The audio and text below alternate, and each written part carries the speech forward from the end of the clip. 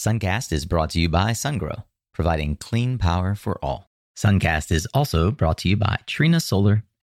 Hey, I just have a quick question before we jump in here. Are you, like me, a habitual intro skipper? I bet you are. Some of you at least are. And you're used to listening to Suncast and skipping forward. Did you know that I do all of the intros bespoke? Some of the outros are canned, but many of the intros and most of the outros as well are custom made for you.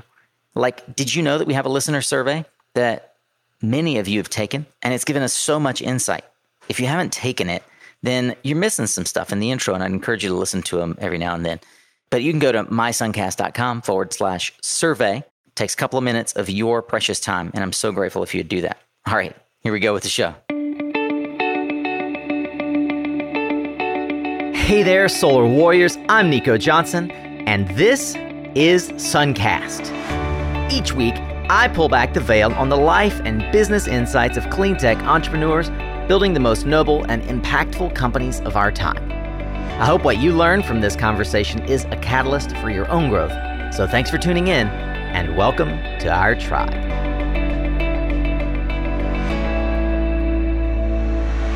All right. Welcome back, Solar Warriors. It's Thursday, and I'm honored that you're joining me for another amazing look into the life and career progression of a solar founder and CEO. So what do the Chicago Bears, United Airlines, and the solar industry have in common? Well, the particularly quick mind and feet and contribution of today's guest. That's right, Eric Peterman, the CEO of GRNE Solar, has such a transformative and interesting story. Eric and I got to know each other prepping for the Midwest Solar Expo panel that you've probably already heard. If you haven't, I would encourage you to go back and listen to that one all about O&M. At any rate, Eric impressed the heck out of me, and I had to get to know more about his story. And it is such a classic and interesting grassroots story about grit, determination, overcoming odds, and sticking to it. You're going to love this episode, so I won't keep you from it. But if you do love these kinds of stories, then I'd encourage you to check out the nearly 300 founder stories and startup advice at mysuncast.com. And hey, while you're there, if you've been following along, you should really check out our Career Summit. It's not just for those looking for a job, but those who are also trying to help increase your own company's hiring practices with a lens on diversity, inclusion, and equity. You can find it at suncastcareersummit.com. And for a limited time, you can still sign up for our Evergreen Pass at the conference rate of $50 and watch all of the replays. But wait, I'll do you one even better, because I believe that we've delivered such amazing content.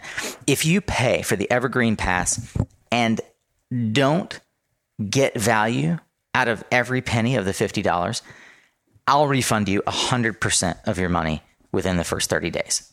So see, you've got nothing to lose. Just like clicking on this episode took a decision and setting aside time, so does everything in life that makes us better. For now, I'd like to help you get better. So tune in and tune up your skills, Solar Warrior, as we get ready for another powerful conversation here on Suncast. All right, Solar Warriors, as promised, we are going to have fun today digging into the discipline that it takes to choose a career path intentionally, to be a performer at top levels in multiple organizations and bring that performance into the solar industry. We're going to do that with my new friend, Eric Peterman from GRNE Solar. Eric has an industrial engineering and a management science degree from none other than Northwestern, not too shabby. And he started GRNE back in 2012. But Eric has such an interesting story that we're going to unpack today, all about how to go pro in all areas of your life. Eric, welcome to Suncast. Thanks, Nico. I'm excited to be here. I find it fascinating. You seem to have always challenged yourself as an individual. And I was in FCA. I was an athlete all my life, was good friends with a lot of athletes in college. And it's rare to find an athlete with a real professional degree, an industrial engineering degree at that, from an elite college like Northwestern. What do you think made you choose the path that you chose, both from an educational perspective and the technical expertise that you sought, despite the fact that you had a clear focus on athletic enterprise? It's funny that you bring that up, Nico. The high school that I went to was known for its academics, so I had a great base before entering college. I've always been interested in mathematics and engineering, and being accepted into Northwestern, they actually requested / mandated that I enter the kind of the general arts, the communication school, which is where most athletes go. And it's kind of the straightforward path. I reluctantly accepted as we entered the career at Northwestern. But then my freshman year, I said, this isn't working for me. I want to be in engineering. That's more what I have an aspiration to be. So I actually had to go to my football coaches and get them to sign off that it was okay for me to enter the engineering school. They reluctantly agreed on their end, but they were more of Saturdays are the important days in college, not necessarily Monday through Friday. Being a football coach, that was their priority. And they were worried that going into a career of engineering just from schooling perspective might take away my focus from football. Well, it makes me wonder, when you were 10, 12, 8, what did you want to be? What did you aspire to? When I was that young, it was Michael Jordan that I looked up to, and it was a professional athlete that it was really what I was aspiring to be. I love basketball, love to play basketball. I actually love basketball more than I do football, but the opportunities were there for me to get school paid for and to get a great education. So it was the football path that I ended up choosing. But I've always had a knack for understanding how things work and figuring out how to make them better. And that's kind of what drives me. Both my parents were entrepreneurs as well. Both had their own businesses. So obviously I have that running through my blood as well, wanting to be a leader and lead my own business, but also just trying to figure out how the world works today in specific areas, and then how can we make it better or more efficient. That's really what has driven me since I was a young child. We'll talk a bit about how football has influenced your life and career in a minute, but ultimately we're listening in because we care about how and why you decided to dedicate your passion, your knack for process improvement and strategic planning to climate change. What got you exposed to clean energy, and how'd you decide that that was where you're going to ultimately turn your gaze? Yeah, another passion of mine is certainly sustainability, and in multiple aspects. Getting the most out of any aspect of your life, whether it's equipment that you use or your impact on the environment or a process that you use. Is it a sustainable process? And that's something that I've carried with me as well for as many years as I can remember. Getting into the real world or the working world, as I graduated and started looking for careers, I got synced up with a business partner, Jess Baker, who we started this journey or this process with GR&E out of an opportunity that we saw for monetizing sustainability, renewable energy, different aspects of making renewable energy for the world. So making it sustainable, but also monetizing it into a business as well. So it started with wind, to be honest, Nico. We had an opportunity to make renewable energy from the stack effect. We have a patent on a technology called the energy producing building. And what that is a wind technology that funnels hot air up through a tunnel using the stack effect, producing an airflow and spinning a turbine to produce renewable energy for a site. That was how we got started. Monetizing that proved to be difficult, and we saw an opportunity in solar. So we actually made a pivot with the opportunity that was coming in solar. And that's what really spurred us on and really has carried us forward to today. How'd you meet Jess? I was going to church, trying to figure out what my next step was in life after football. And one of the pastors that I was hanging around with at my church is actually Jess's brother-in-law. So I was talking with Jake, who was the pastor, and Jake was saying, hey, I got this brother-in-law. He's got this idea for some engineering application. It deals with wind and renewable energy. I think you two would really like each other. And would you be interested in just having a conversation? So Jake was with Jess Baker, who's now my partner, over Christmas 2011, and we did a Skype meeting, and that was the first time I ever met Jess. we hit it off immediately. Jess told me a little bit about his background, being from Lincoln, Nebraska, having a background in just learning how things work mechanically.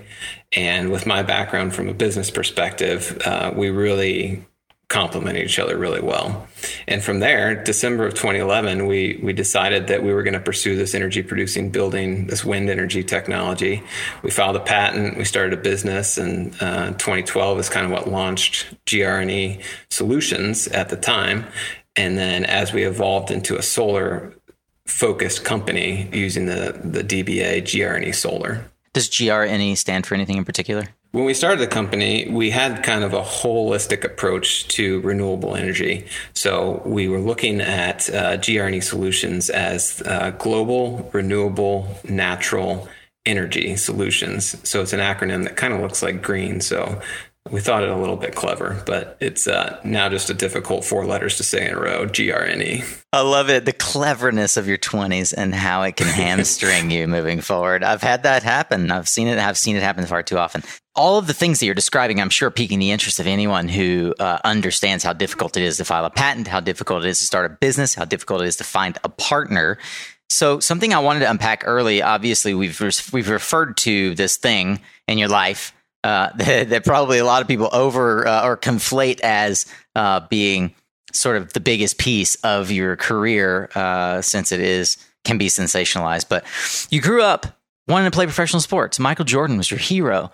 You grew up in Illinois. You went to one of the hometown academic standards, right? Not only the hometown, but Lord, in the United States, Northwestern is considered one of the top schools in the nation and the world.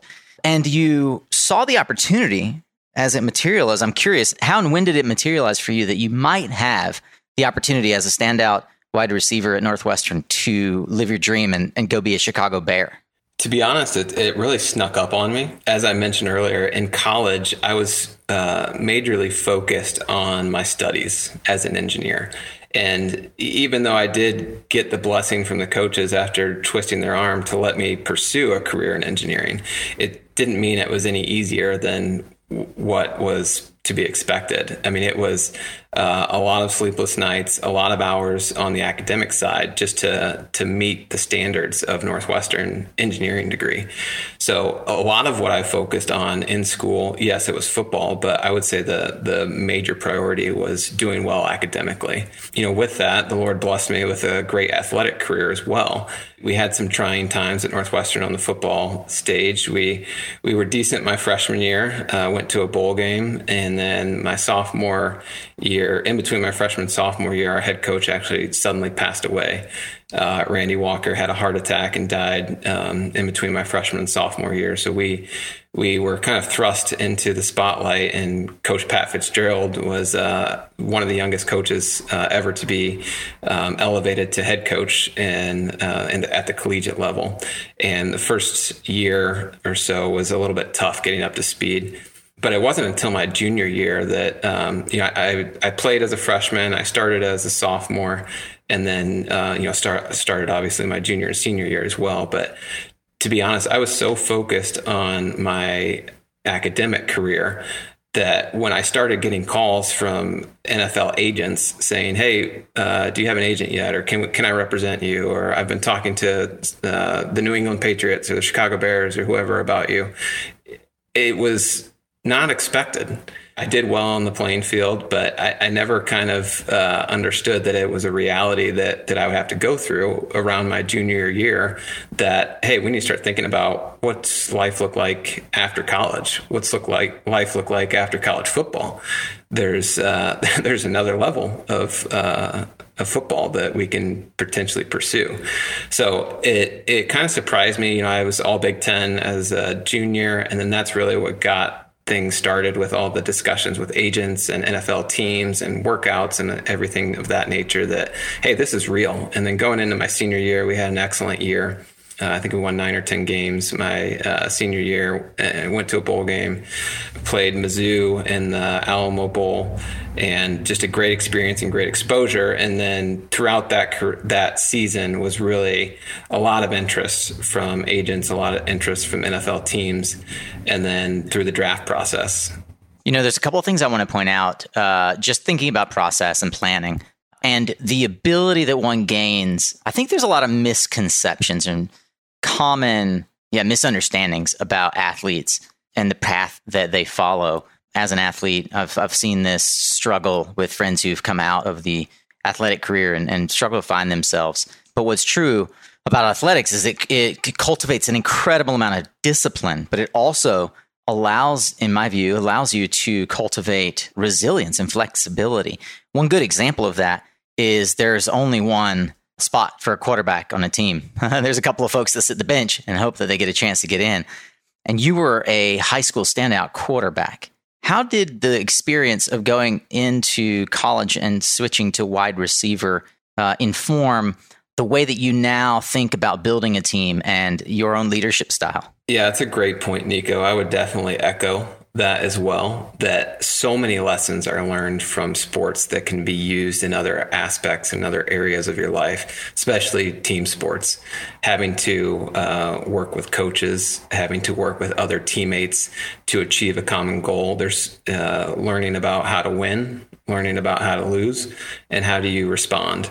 And there's so many. I could talk for days on lessons learned from sports that I now apply in my life from a personal aspect and from a business aspect as well.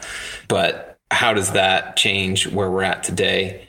The time management skills that are really necessary, especially for a collegiate athlete, to be able to balance your sport, to be able to balance your studies, to be able to balance a social life, to be able to balance getting what your body needs in terms of nutrients and rest and everything else to keep up with all the other aspects of your life. But back to your original question about coming in as a quarterback, I came out of high school as a quarterback. I had options to play at a lot of different areas. Was highly recruited by Notre Dame, Air Force, many of the Big Ten schools, a couple of the Ivy League schools as well. And actually went to Northwestern because there was a great opportunity for me to play quarterback. The plan was that I would redshirt my freshman year because Northwestern had a pretty good quarterback at the time who was entering his fifth year, redshirt year, Brett Bazinet, who played in the NFL for a few years as well, good friend of mine. So he was there when it was my first year at Northwestern. And I was looking forward to learning from him and then taking over after his career ended at Northwestern. But there was actually a need for receivers freshman year when we were in training camp. We had a couple guys go down with injuries, a couple guys who got in trouble with some off-the-field activities, and there was a need for a receiver. So I said, hey, I'm up for giving it a try. And once they got me into the receiver room, they never let me back out. And it was a great opportunity just to get on the field as a freshman and learn a different aspect. I had the physical skills to be able to do it. It was more of the receiver skills that I had to learn, and had a lot of great coaches along the way that helped me get to where I needed to be. But what I learned from being a quarterback absolutely helped me in the receiver room and absolutely helped me understand the holistic picture of football, but also many of the lessons that I take with me today and how I live my life today. Yeah, and I pointed out that you were able to sign as a free agent after that wonderful experience at Northwestern for an organization that you grew up, I'm sure, in some ways idolizing, the Chicago Bears. And with that comes a bit of what I perceive as just general misunderstanding about the life of a pro athlete. Is there anything that you feel like you constantly have to sort of walk backwards from around your pro experience as you now live a very successful entrepreneurial life? Like, folks tend to focus on, I'm sure, the football, but what are the misunderstandings, misconceptions about that? Yeah, and I've experienced a lot of them as well. I think a couple of the biggest ones that come to mind is that pro athletes just have all the money in the world.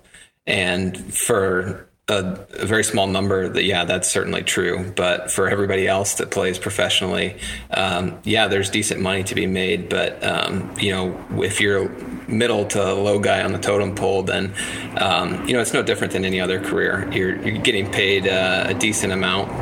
But I think people see professional athletes and they think gobs of money, fancy cars, humongous houses, those type of things, I think are what's kind of comes with the role or the territory of being a professional athlete, but not always the case, and certainly not the case in my situation. I remember rolling into training camp as a rookie for the Bears, and there was Brian Urlacher and Devin Hester and Jay Cutler who were driving their Maseratis and Range Rovers and their souped up BMWs and everything else. And I rolled in with a Hyundai Elantra that needed an oil change, and the air conditioning works sometimes. So it's, there's different people in the locker room at different levels. And that was one thing that I always had to contend with, is that, once you make it to that level, there's a certain persona that people think you are. And there's obviously people that came out of the woodwork, old family members, old friends that always want to be your friend once they start seeing your name in that at that level. But I would say that's the biggest one. But then also, I think people don't understand the amount of work that goes into achieving that level. Certainly from a physical aspect, people can understand that. You've got to be in top physical shape. You've got to be able to work out. You've got to be able to take the hits and perform on the field. But I think what a lot of people don't see or understand is the amount of meeting or intellectual time that goes into preparing as well. Throughout the week, you might be on the field practicing, maybe 2 hours a day. You might be in the weight room 1 hour a day. So that's 3 hours. What are you doing with the other 4 or 5 hours of your day? Well, most of it is made up of meeting time. You're meeting with your individual positions. You're meeting as a team. You're meeting as an offense. You're meeting as special teams, going over the plays and understanding different roles and different scenarios that might come up. And I think that's really either overlooked or undervalued, is that there's a lot that goes into being a professional athlete on the mental side as well. And I think that's one thing that people don't always see or appreciate. They just see you show up on Saturday or Sunday and it's game time. I think that is a remarkable takeaway and insight. I love that you said it's overlooked. I would say it's overlooked and undervalued. But when I look at the rest of your career and how you decided to sculpt the actual career that you would have after a couple of years in pro ball, it's very clear how you were able to carve out and manage building an organization. What you just described sounds to me, if I didn't know you were talking about the Chicago Bears, you may be talking about any corporate environment I've ever experienced. That's something that I hope for my children. I hope that they can have that sense of accomplishment that I feel sports can infuse, not only of the confidence to overcome whatever barrier or achieve whatever goal you set before yourself, but that they learn how to work in a team. And I feel it's one of the things I tend to filter for is if someone is a candidate and they've been an athlete and in any way some sort of a standout athlete and have done a sport for more than a couple of years, it says to me that they have a stick-to-itiveness, right? They have that grit that is required, especially in a startup, to make it. And I think that for me, it's no surprise, your ability to come out of football and make quick ascension at United Airlines and then at Financial Advisory Service before deciding to ultimately pull the ripcord and follow the steps of your parents into forming GRNE. Is there anything that you would highlight about the other jobs that you had along the way to GRNE that you feel sculpted who you are now as a leader? Yeah, there's all kinds of learning points that have built who I am today, those stepping stones along the way. I think first off, just continuing on the football theme and as we move into the business career, I had tremendous coaches and leaders along the way. My high school coach, his name's Coach Ken Leonard. He's still coaching today. He's, I think he set the record for the most wins in Illinois as a high school football coach. He's got over 300 wins. And he was a man of faith as well and really helped me stay accountable and bring me along and taught me that there's more to life than just football and really helped me spur my faith life as well. Moving on to Northwestern with Coach Fitzgerald, he's one of the greatest leaders I've ever been a part of. And he leads from example and from understanding. And instead of being a top-down approach saying, this is what you're going to do and this is the way it's going to be, he listens to his players, he listens to his leaders, and then makes decisions based off of that. And that's something that really struck me and something that I try to model today with my team is what are they saying on the front lines, and what can I learn from our team members to be able to shape how I lead our company? And then finally with the Bears, with Lovie Smith, I had a great relationship with Lovie. Lovie's still coaching now at the collegiate level. But what I learned from the Bears was eventually when I was released from the Bears, Lovie kind of took me aside and said, Eric, you've achieved more than we thought you would. You've made it past cuts that you weren't supposed to make it past. And let me just tell you that sometimes you can do everything right and it just doesn't work out. And it was just a matter of playing the numbers game with, you can only have, 53-man roster, and there's only so many spots available. And because there were some draft picks ahead of me, they ended up letting me go, but then brought me back on the practice squad. So I was able to continue with the team on the practice squad, but then eventually ended my career when I got injured in a preseason game, tore a ligament in my thumb. But those three people, Coach Ken Leonard, Coach Pat Fitzgerald, Coach Lovie Smith, throughout my career in football, taught me so much that I still take with me today. And I was so blessed to have those people in my life. But then as I move into what I call the real world, or the working world, working at United Airlines, I was a revenue management analyst and got to figure out how much to charge for airfare and how many seats to overbook and all of that. So that's what those people do. So if you want to get mad at somebody because your flight's overbooked, then go find the revenue management analysts at United or Delta or American and yell at them. And it was great from an entry level job. It got me introduced to the working world. It was a little bit stale for me. I think it was exciting at first and it was something new, but then I just wanted more. I didn't want to sit in a cubicle. I didn't want to put all of my effort into something that I didn't see the fruits and rewards from. So that's when we started GRNE. We had the opportunity, and I wanted something more out of my working world, and that's kind of what took me there.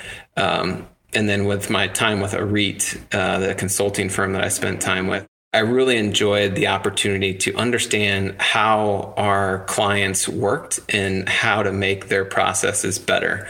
So what we would do is we would go in, get an understanding of what they do on a day-to-day, or where can we improve their bottom line, and then go to work and figure out what we can do as a third party with industry knowledge to help them from a business perspective to be more profitable.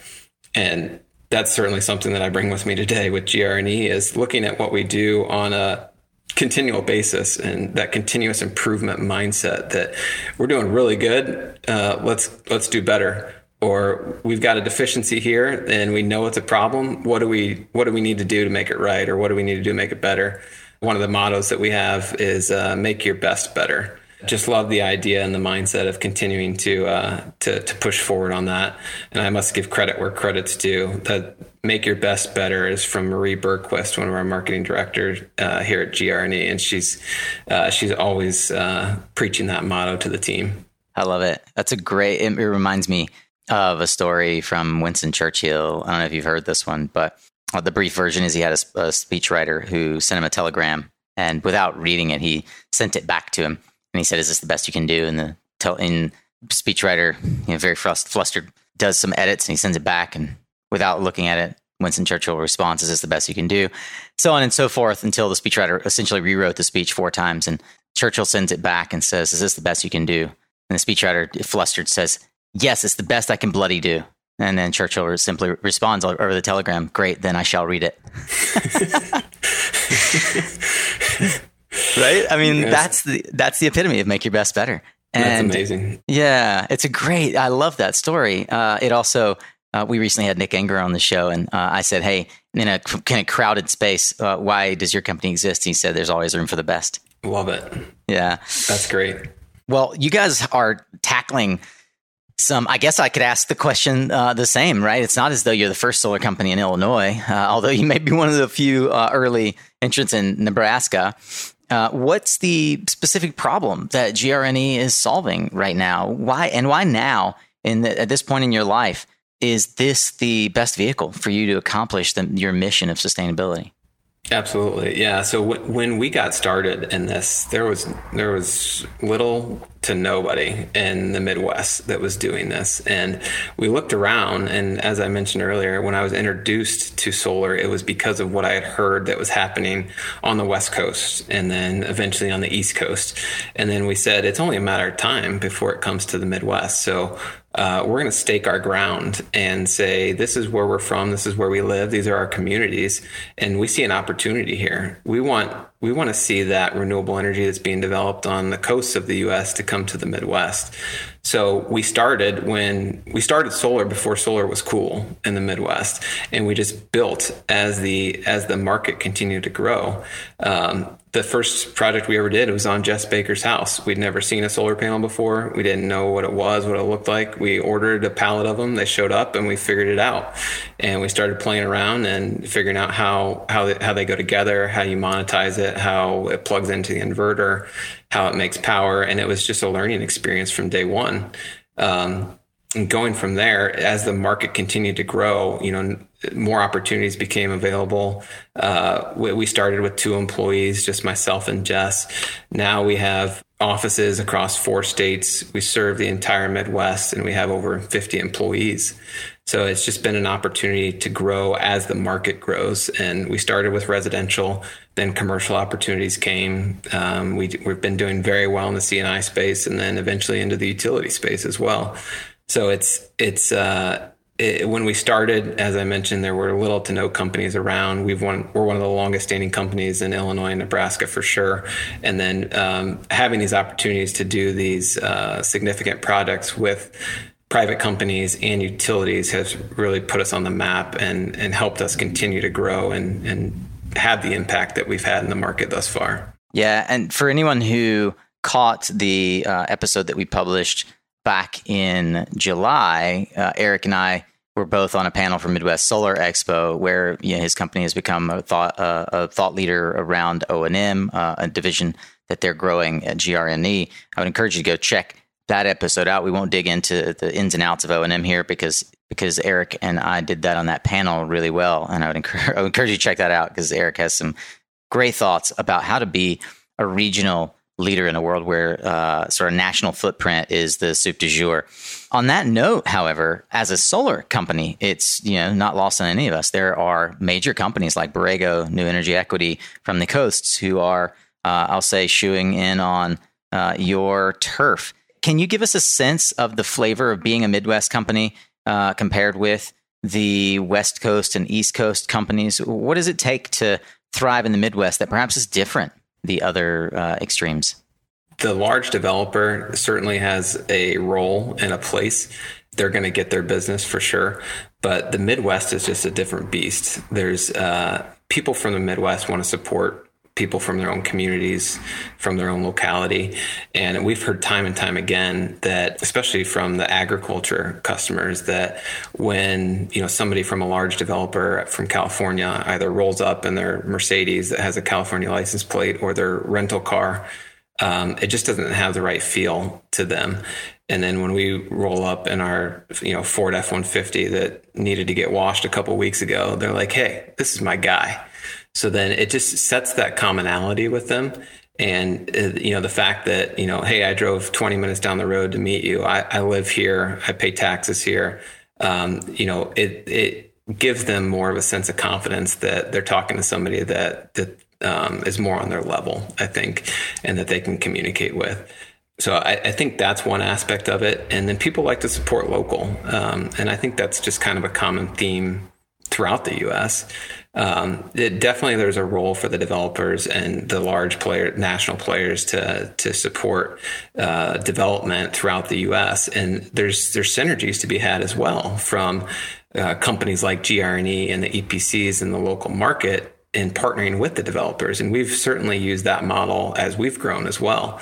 We've worked with a lot of national players that needed help locally to support either their O&M efforts or building their projects that they're developing. I'm glad you brought that up because that's actually something I wanted to key in on. Is I imagine you find yourself as a local expert becoming a target for, especially with the quality reputation you have, subcontracting work. How much of a part of your business is that? And then how do you walk the fine line between, well, we're a subcontractor and we're also a competitor?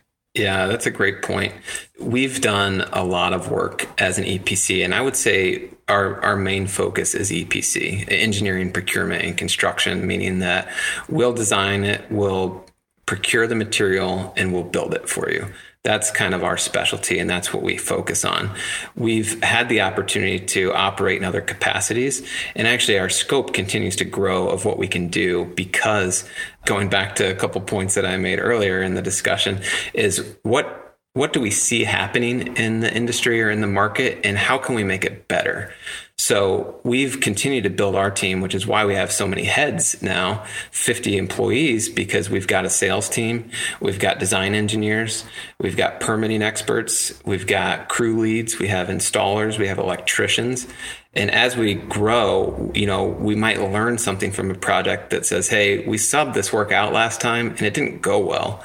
So what can we do to either bring them on internally so that we can manage the quality a little bit better, or just take it over? And we've kind of done that in a couple different areas, which we've got why we have specialty team members now within our company.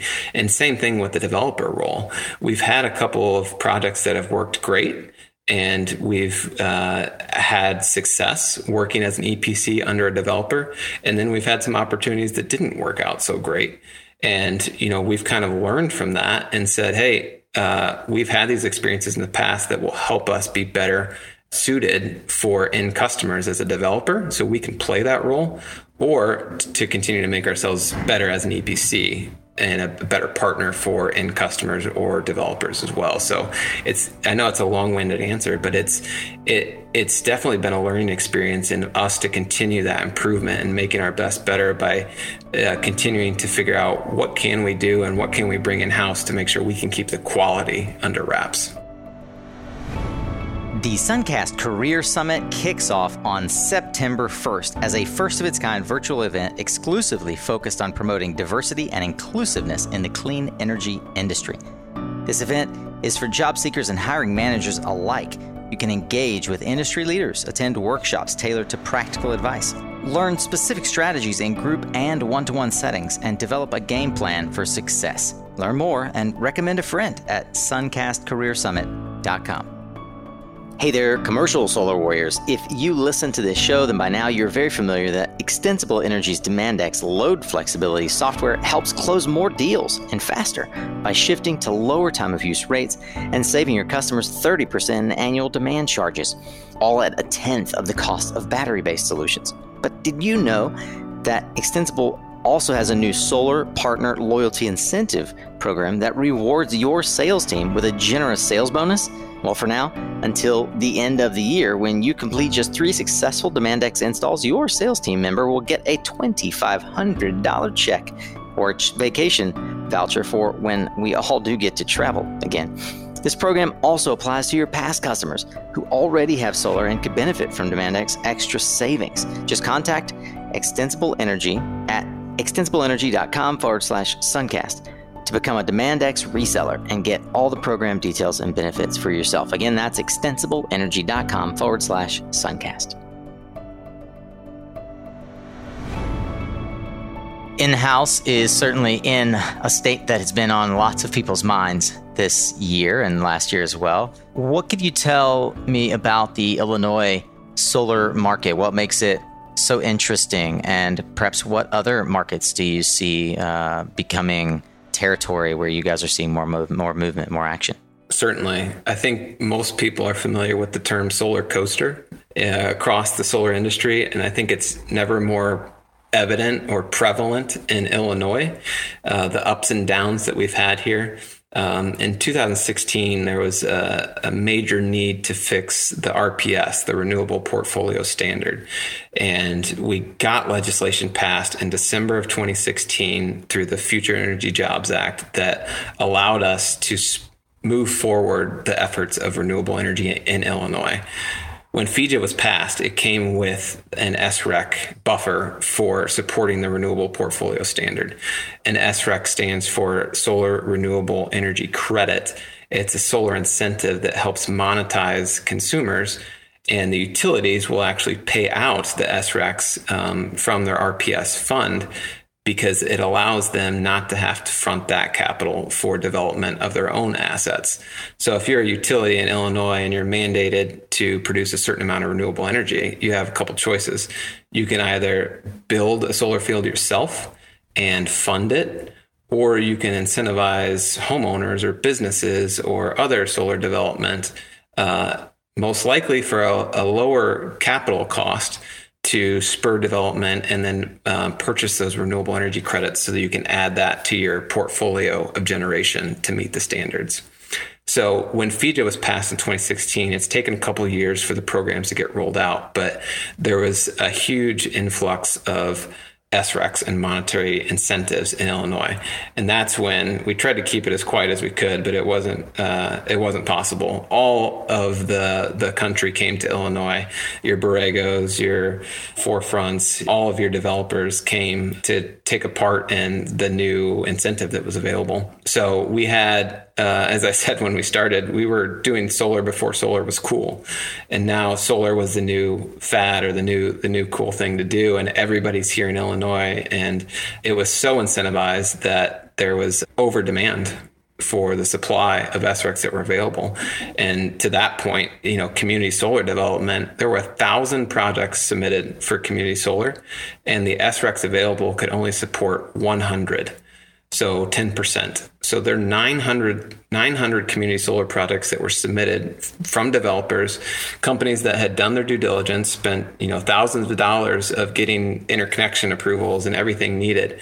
900 projects that are still sitting on the sideline waiting for SREC funding. So that's why I mentioned early on with the solar coaster, it was slow moving or not moving at first. We got FEJA passed, we've got SRECs, and then everybody's here, and you've got so many more new friends that have come in from outside of the Illinois geographic territory that are now developing solar. And then now we're kind of at a stage where what's next? And I think that's on everybody's mind. There are still SREC funds available in the residential market. So if you're a residential homeowner in Illinois, now is still a great time to go solar because your SRECs are still available.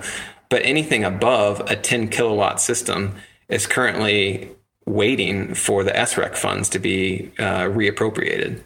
So any commercial development, any community solar development, we're now kind of in limbo as we wait for new legislation to pass and re-up on the SREC funds available for those projects. Sounds like Illinois should be a prime market then for lead generation folks that are trying to figure out how to help the residential market grow. Yes, there's a lot of opportunity there for sure. Yeah, indeed. Well, what about the rest of flyover country? I mean, you got to drive over Iowa to get to your partner's home state of Nebraska. Obviously, Missouri had a lot of activity back 2015, 2017 timeframe. Where do you see the growth happening in the Midwest? And we don't want to leave out the frozen tundra up in Minneapolis. I mean, the community solar market there obviously also had a similar boom period as Illinois. I would argue Illinois had a similar boom period as Minneapolis, which is still going pretty well with community solar. Yeah. So what we've tried to do, we operate heavily in the Nebraska market, the Indiana market, and some others where there are no incentives other than the federal tax credit.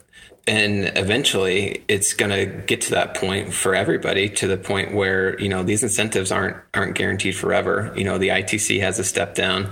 The SREC market isn't intended to last, forever. So solar has to get to a point where it can compete with other generation sources in an open market or in a free market. So we've seen opportunities to sell in other areas where it's not based on incentive. Yes, Illinois does great right now because of the SREC incentive, but we've also done well in these other markets, Nebraska, Indiana, and some other places where, there's just the federal tax credit and people are still going solar. What does it take? What's the differentiator to win at grid parity in the United States in that case? What does it take in terms of selling in those markets? Yeah. It's really understanding what's the motivation of the customer. Why do you want to go solar? Is it for purely monetary play? You just want to save money? Is it for an environmental play? You want to do your part to help in the environment and reducing your carbon footprint? Or do you have other motives? Is it you don't have great electricity supply because you're in a rural area? Do you need solar and a battery to make sure that your irrigation pumps or your farmhouse has electricity? It's really, I think, understanding what's the motivation for the consumer. Why are they interested in solar in the first place? And then shaping an offering or proposal that meets those needs so that you can both win, both the consumer and the company. Yeah. Do you find that traditional marketing works in that scenario, or is it very relationship and referral based? Traditional marketing does not work. That's probably the easy answer. We've tried a lot of different things in those markets and no success. It's really based on the relationship, like you said, Nico. It's connecting with those in the community. It's doing a project and then getting the neighbor to do the project, because the first project, the homeowner won't stop talking about it, or the farm won't stop talking about it. Hey, look at my new solar array. Hey, look how much money I saved. They put it out front and center on their property so people can see it when they drive by. So it's word of mouth referrals mainly. And it's just being present in the community, having a visual perspective, either from an office or from your trucks being out and about or doing community events. That's really how we've seen penetration into these markets that are the flyover states. Good old blocking and tackling. Exactly. To bring it home. That's exactly right. You talked a bit about Basney as a quarterback who I perceive was probably a mentor for you at Northwestern. What were some lessons that you take from mentors like Brett in your life and that you now pay forward to your team? Yeah, I think certainly the coaches that I've had as well that I mentioned earlier that kind of led me through the developmental career or the developmental years of my life that have certainly paved the way for who I am today. And then I guess one mentor that I would be remiss not to discuss would be my mother. She is just a phenomenal person and really helped mold and prepare me for who I am today. She's most of her life, single parent. We had myself and two younger brothers. So she brought up three kids, worked multiple jobs, taught me what it was to work hard, taught me what it was to succeed, and taught me what it was to make the most of what you have. And so it's the examples that I've got from coaches and from leaders like my mother that have really kind of paved the way for who I am today, and to never stop and always continue to persevere no matter what the situation is, because we've had some very low situations in my upbringing and my career, and just keep pushing, and it's going to be better on the other side. What a great homage to the hard work that motherhood is, and to point to the fact that she was an entrepreneur. You got a lot of your entrepreneur chops from around the dinner table, I would imagine. And I love the how to succeed, how to work hard, and how to make the most of what you have. You're the oldest of three boys? That's correct. Wow. I have three boys myself, and I often wonder what the oldest of my three will look like. If he's anything like you, I'll be a super proud father. I can tell you that much. I guess to say your mother must be awfully proud of you as well. But it's not all sunshine and roses for entrepreneurs, as you alluded, and there are hard days. I'd love to know: is there a dead end, a failure that you feel really made a difference? It pointed out the right path for you that you'd want to share with us. Yeah, I don't really like that word that you use there, Nico, dead end. Because I think a dead end just means that you need to find another way. And, if you continue to persevere, there should never be dead ends. There should always be other opportunities or other paths that you can pursue. When we were young in our career with GR&E, we were part of a couple accelerator groups, the Clean Tech Open organization. We had participated in some of the accelerator groups for entrepreneurs, great organizations, and really helped us network and connect with individuals and kind of shape the direction of our company. So we learned through the opportunities with the Clean Tech Open and other entrepreneur accelerators how to pivot. And that was a key word that they would always keen on is you've got a great idea, pursue that with all of your heart and all of your passion and all of your resources, but be mindful enough to know that If there's a point in time where that's not going to work out, then you need to pivot or you need to find another opportunity. So anytime you would come to a quote unquote dead end, that is what you would need to do, would be to pivot. When we were going through the Cleantech Open, we were pursuing our energy producing building at the time, the energy column, the wind energy application. And it was through that process that we had chosen to pivot and to see the opportunity in solar. And we knew that there was just not much happening in the Midwest with solar, and that we could certainly do well by providing that service to consumers in the Midwest. And that was one of the major pivots that we made, and that has really spurred our company on to what we are today. Yeah, I love that. I was listening to, I want to say it was Tim Ferriss, perhaps, interviewing Eric Ries. It may have been someone else recently. Eric Ries, obviously, the Lean Startup book is kind of reached mythical status in our industry, that industry being entrepreneurship. And he defines the pivot as a change in strategy without a change in vision. And I'd never heard it quite put that way until that interview that I listened to. And for those who are curious, I'll link to a clip of Eric talking about that specifically. It's helped me think a lot with my clients about what it means to change direction. Often we can stigmatize the pivot and say, oh, well, oh, you pivoted. That means that you failed. But that idea of a change in strategy without a change in vision, I think is really important. So thanks for enunciating that. Absolutely. I wonder, in a similar vein, do you have any advice for fellow entrepreneurs currently in the throes of startup life? What might your advice be to the Cleantech Open class of 2020? Yeah, absolutely. I learned so much through those type of organizations and just through business experience as well as an entrepreneur. It seems really cool, and there's some really good memes and quotes out there about entrepreneurs. Oh, hey, you want to be your own boss? That sounds great. Now you can work, 18 hours a day instead of 8. That type of mentality. Anybody that's in it right now knows, but it's not easy. And that sounds so simple and so basic, but it's so true. I remember when we started, just having to do everything. You've got to set up a company. You've got to figure out how to cash flow. You've got to figure out how to do accounting. You've got to figure out how to pursue your strategy and your passion. You've got to build your team. So many things that just have to get done, and not enough time or people or resources to do them. And how do you get it done? It has to get done, but how do you get it done? And struggling through those times, I think, has really, for the people that make it through, that's what really shapes them and gives them the strength that they have to push through. I remember, when we were very early on and just started to go into the solar space, we had to get our certifications, and then we're like, okay, great, we're ready to sell solar. Nobody was buying at the time. And what do you do as a business owner with a family and kids that have bills? How do you make it through?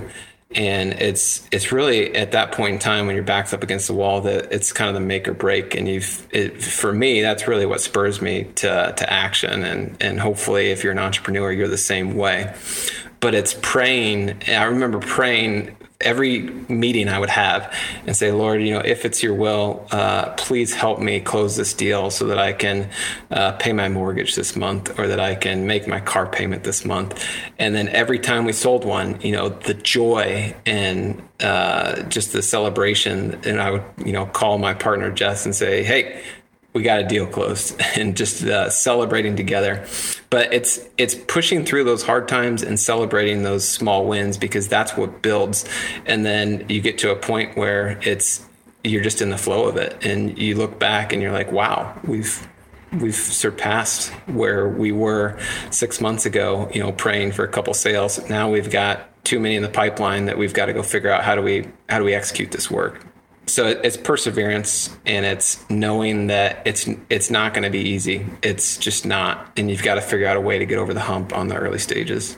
Starting a company is very similar to the birth process in general. Obviously, not only humans, but in the animal kingdom, there's a process of being born that strengthens your muscles, right? For a baby, it's going through the birth canal. It actually constricts. It forces the body to elongate. It forces the lungs to compress. It starts that process of breathing. For a baby bird, to break out of that shell, of that egg, it is part of the process of beginning to strengthen your muscles. You can't jump from the nest until your wings have achieved a certain parameter that is sufficient to lift the body. And I find that it's an overused analogy, but so many entrepreneurs jump out of the nest before they've broken out of the egg, right? They roll their egg straight over the side of the nest. So, I find that that's a similar caution that I have. A lot of folks will jump straight out of the gate hiring 5 people because they raised $5 million or whatever, 500,000 in friends and family money. Instead of taking the time to figure out what needs to be done and where is my limit, how can I actually use our equity, my human capital, to reach the absolute max limit, learn how to do it, and then know that when I hand it off, it's handed off properly with a good SOP. It's building a company is not easy. I love the simplicity that you bring it back to perseverance and pushing through the hard times, celebrating the small wins, and getting into the flow of the work. Because at the end of the day, it's the hard work that gets it done. Well, similarly, there's a lot of folks that are listening who want to follow your lead. They want to get into clean energy. Do you have any advice for someone looking to transition into the business? Yeah, there's certainly room. We need as many people as we can get to continue to develop this market, and it's what I've seen in dealing with different opportunities is that, generally speaking, the renewable energy space has been pretty friendly. There's challenges and there's competition and all of that, like any other market. But I would say, generally speaking, there's been an opportunity to help and to grow the market together. What we've seen in the Midwest, and specifically in Illinois, because of the just enormous growth and boom that we saw, there was one of my good friends and competitors coined a motto that was, we'll compete at the dining room table and on the roof, but outside of that, we need to help each other as best we can, because there's way more work to go around than any of us can physically do. And I think that's true of the country and the industry as a whole as well, is that in order for us to continue to grow and develop like we should, we need to be all in for the greater good and for the bigger picture, and helping each other in any way possible to make that happen. I think for anyone who's not in the industry, just so that it's clear, the competing at the dining room table is a euphemism for where a lot of the deals are signed in residential solar, just to be clear. So anyone who was wondering, like, are they having an eating competition? It's nothing like that. But I also do wonder, is there any tactical advice? What's working? How do people find opportunities? Where are opportunities posted? What are the types of jobs that you see most in need? Yeah, I would say look to your trade organizations as well. I'm a board member on the Illinois Solar Energy Association board, Solar Energy Education Association. We've recently changed our name. But I know there's always opportunities to get connected on the national trade organizations like SEIA, Solar Foundation. There's a lot of good opportunities out there to help network. And I would say the conferences too. Unfortunately, it's a little tough given the COVID situation right now. But I remember going to SPI for the first time as a volunteer. I went there to volunteer and to help, and the amount of connections that I made just from being there and talking to people, that's how you get connected. And I still keep in touch with the people today. So it's all about networking and continuing to grow your presence in that aspect.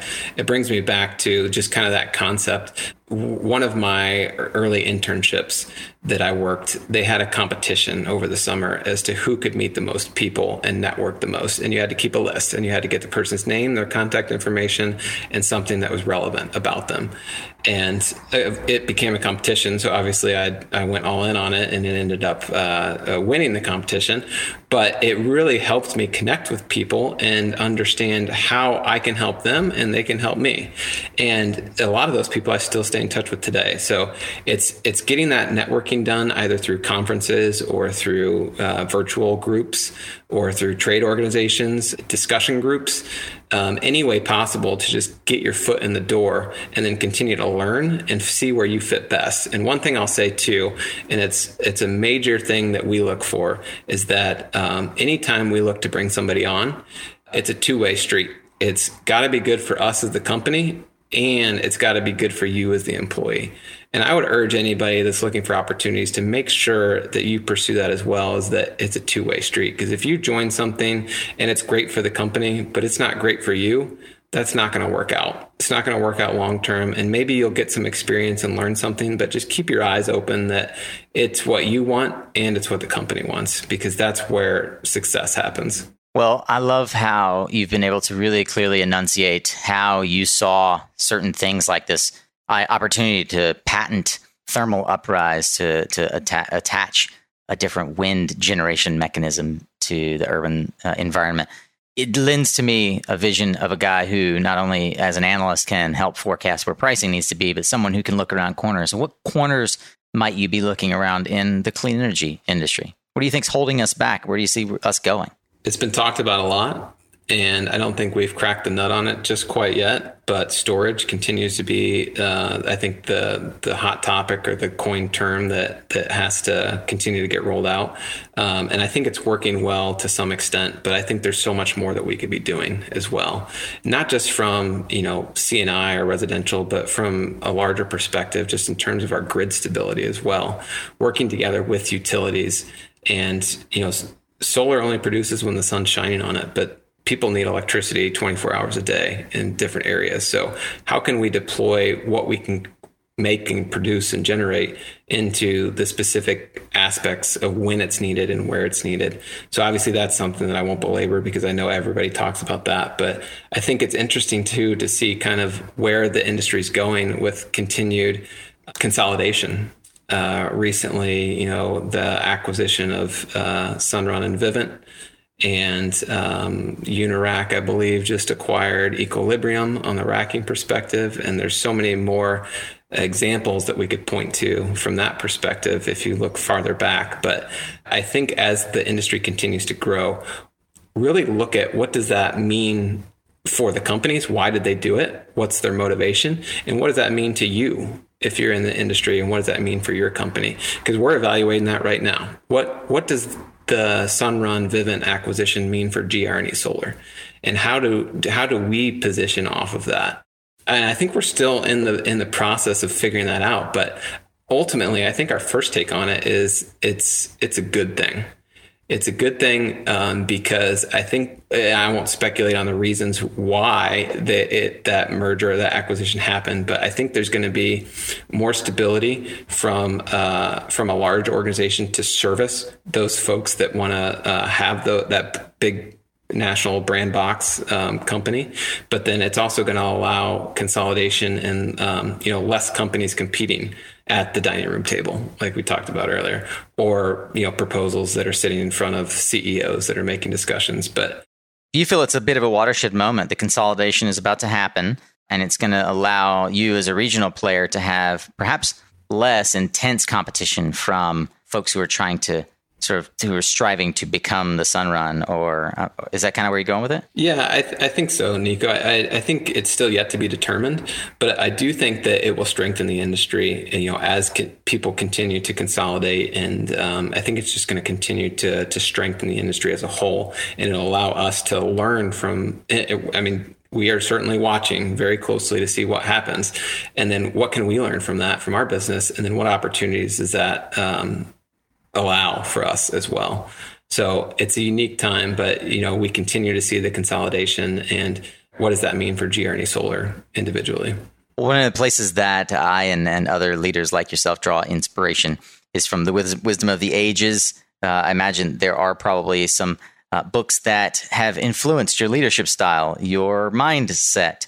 Perhaps they're on your nightstand now. Would you mind sharing with us some of the ways that books have taught you to be a better leader, and maybe what books you recommend or gift to others?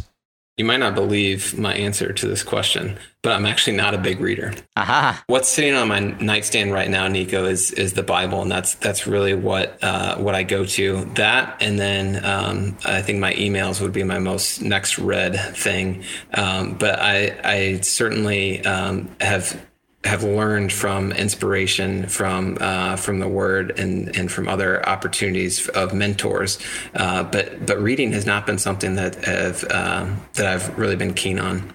Well, is there a particular place in the industry that you go for information? How do you keep ahead of your peers on what's happening in clean energy? Yeah, I do subscribe to a lot of podcasts and newsletters such as Suncast, and we put on a podcast as well called What's Up, produced by G. Ernie Solar, and things like Midwest Energy News and different publications that will aggregate news sources. So I do, I'll thumb through the highlights of the day. I get those delivered to my inbox every morning so that I can see what's going on in the industry.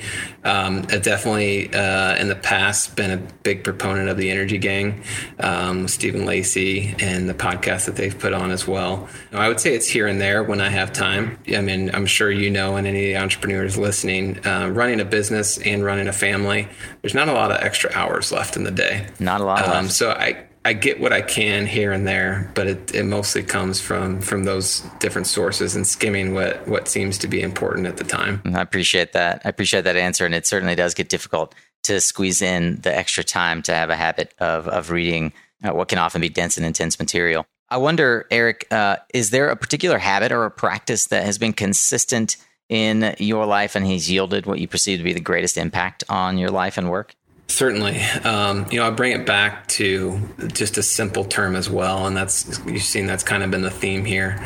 One of the mottos, and to be honest, I believe it was from Coach Pat Fitzgerald at Northwestern, is just the simple acronym of WIN, W-I-N. What's important now? And so many times you think about, you've got this long to-do list, or you've got all these goals that you've got to go achieve, and you just get, paralysis by analysis, or you just get stuck in the moment and you don't really know what the next step is. And I used to think, well, all these need to get done, so it doesn't really matter which one I do first. They all got to get done. Well, that is never true, because you're not going to have enough time to do everything that's on your list. And I fought that concept for so long. I thought, I'll always have enough time, always get done what I can, not even close. So you really have to prioritize and bring it back to try and win what's important now, and figure out how do you prioritize those key items? What has to get done this hour? What has to get done before lunch? What has to get done before Wednesday? And make sure that those are front and center, and that it's the right things that you have on that list too. You don't want to be spending time on something that is not relevant in that moment. That's I would say probably one of the biggest tools that I have is time management, and helping myself prioritize. What am I thinking about? What am I spending time and effort on? That, and then obviously all the gadgets and tools, the Gmail, the Google Drives, the tasks, the reminders, your iPhone, your iWatch, everything else. But we could geek out on tools for sure, and that's something I'm sure I could go way down the rabbit hole with you on. It'd be a lot of fun. But I, for one, am really glad I asked you that question, which I nearly skipped over, as a way to peer once again into the mind of one of the great leaders that you have been mentored by, Pat Fitzgerald. I'd never heard this acronym, What's Important Now, WIN. And in fact, when you said it, I thought WHEN, and I was glad to have you spell it out. It brought to me a recollection of a book that had a big impact on me, so I'll mention it here. I've mentioned it before. It's a book by Gary Keller, the guy that created Keller Williams, called The One Thing. And if you haven't read that book, I would highly recommend it, although you practice it very well. And the thesis of that book, for those who don't want to go read it, is what one thing can I do now that by doing it will make all other things easier or unnecessary. Mm-hmm. And I find that filter to be really imperative for a leader. Yeah, absolutely. That's a great concept. I like that. And that was another kind of along those same lines. One of the mottos that we had while at Northwestern is what one thing can we do today to make yourself a better football player? And it's just one thing every day. What can you do right now in this moment today to make yourself a better football player, a better leader, a better employee, a better boss, whatever it is? What's one thing you can do today, and just let all of the other riffraff fall by the side? There you have it, Solar Warriors. Pick the one thing that's going to make you a better person and contributor to our industry today. Eric, if folks wanted to thank you, how would they reach out to you? How would they find you? Where was the best place they could connect? All the social medias we're on. At G. Ernie Solar is usually our handle on all the different sites there. Definitely active on LinkedIn as well. Eric Peterman. And then grnesolar.com is our website. If you want to reach out to us directly, you can hit us up at info at grnesolar.com. We'd love to hear from you as well if you have any feedback or follow-up questions or anything like that. If there's any way we can help the solar warriors that are listening to today's podcast, we'd be happy to see what we can do to help you as well. One of our biggest mottos is education here at GRNE Solar. And when people ask us, what's the biggest hurdle that you have in selling solar in the Midwest? And our answer is education. Getting people to understand how solar works, getting people to understand that there is enough sun in the Midwest for solar to work, and the incentives and how does it work financially. So that is kind of our sales pitch, is the education play, but also connecting people in the industry. If there's anything we can do to help you either here locally or connect you with anybody virtually, we're happy to help anybody that's listening today. Fantastic, Eric. Well, let's end today, as we always do, with the bold prediction. What one thing beyond storage becoming super proliferated in the industry do you see happening in the market that perhaps nobody else is tracking? What's in your crystal ball? When you posed this question to me, Nico, when we were preparing this, it was a couple of weeks back, and my answer was consolidation of the industry. And the announcement of the acquisitions beat me to the punch on this. But I think you'll still continue to see more consolidation. And I think, despite what some may think, the momentum for the solar industry is too far gone to be derailed, and it's going to continue. And it's how do we play a part in continuing that advancement? And I think there's going to be new technologies as well that come into play. And that was really our focus when we started GRNE, was looking at it holistically. There's wind, there's biomass, there's solar, there's all kinds of different things that make energy. What's the thing that nobody's talking about? What's the thing that's not available right now? And R&D is a big part of what we do as well, and trying to see what can we do to bring forward a new form of renewable technology that can help the industry. So hopefully there's an answer to that in the near future. So inspiring. Well, Eric Peterman, as these things unfold, we'll be watching them here on Suncast and chatting with you and other leaders like you about how they're making themselves into the world. Eric Peterman is the co-founder and CEO of GRNE Solar, one of the Midwest's fast-growing solar EPCs, O&M, and installation companies. What an honor to spend time with you and learn more about your journey. Thanks for spending time with us here on Suncast, Eric. Thanks, Nico. It's been great. Appreciate you having me on. And thank you to all the solar warriors who tuned in today. Whew, that is such a refreshing conversation.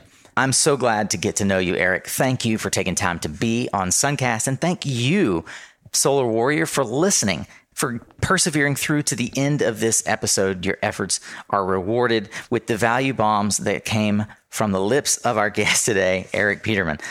If you're eager to keep learning, then you, my fellow Philomath, can find the resources and highlights from this and every other discussion, along with social media links, book recommendations, and so much more at the blog on mysuncast.com. I would encourage you, reach out to Eric and myself. You'll also find, as I mentioned, the social links for us there.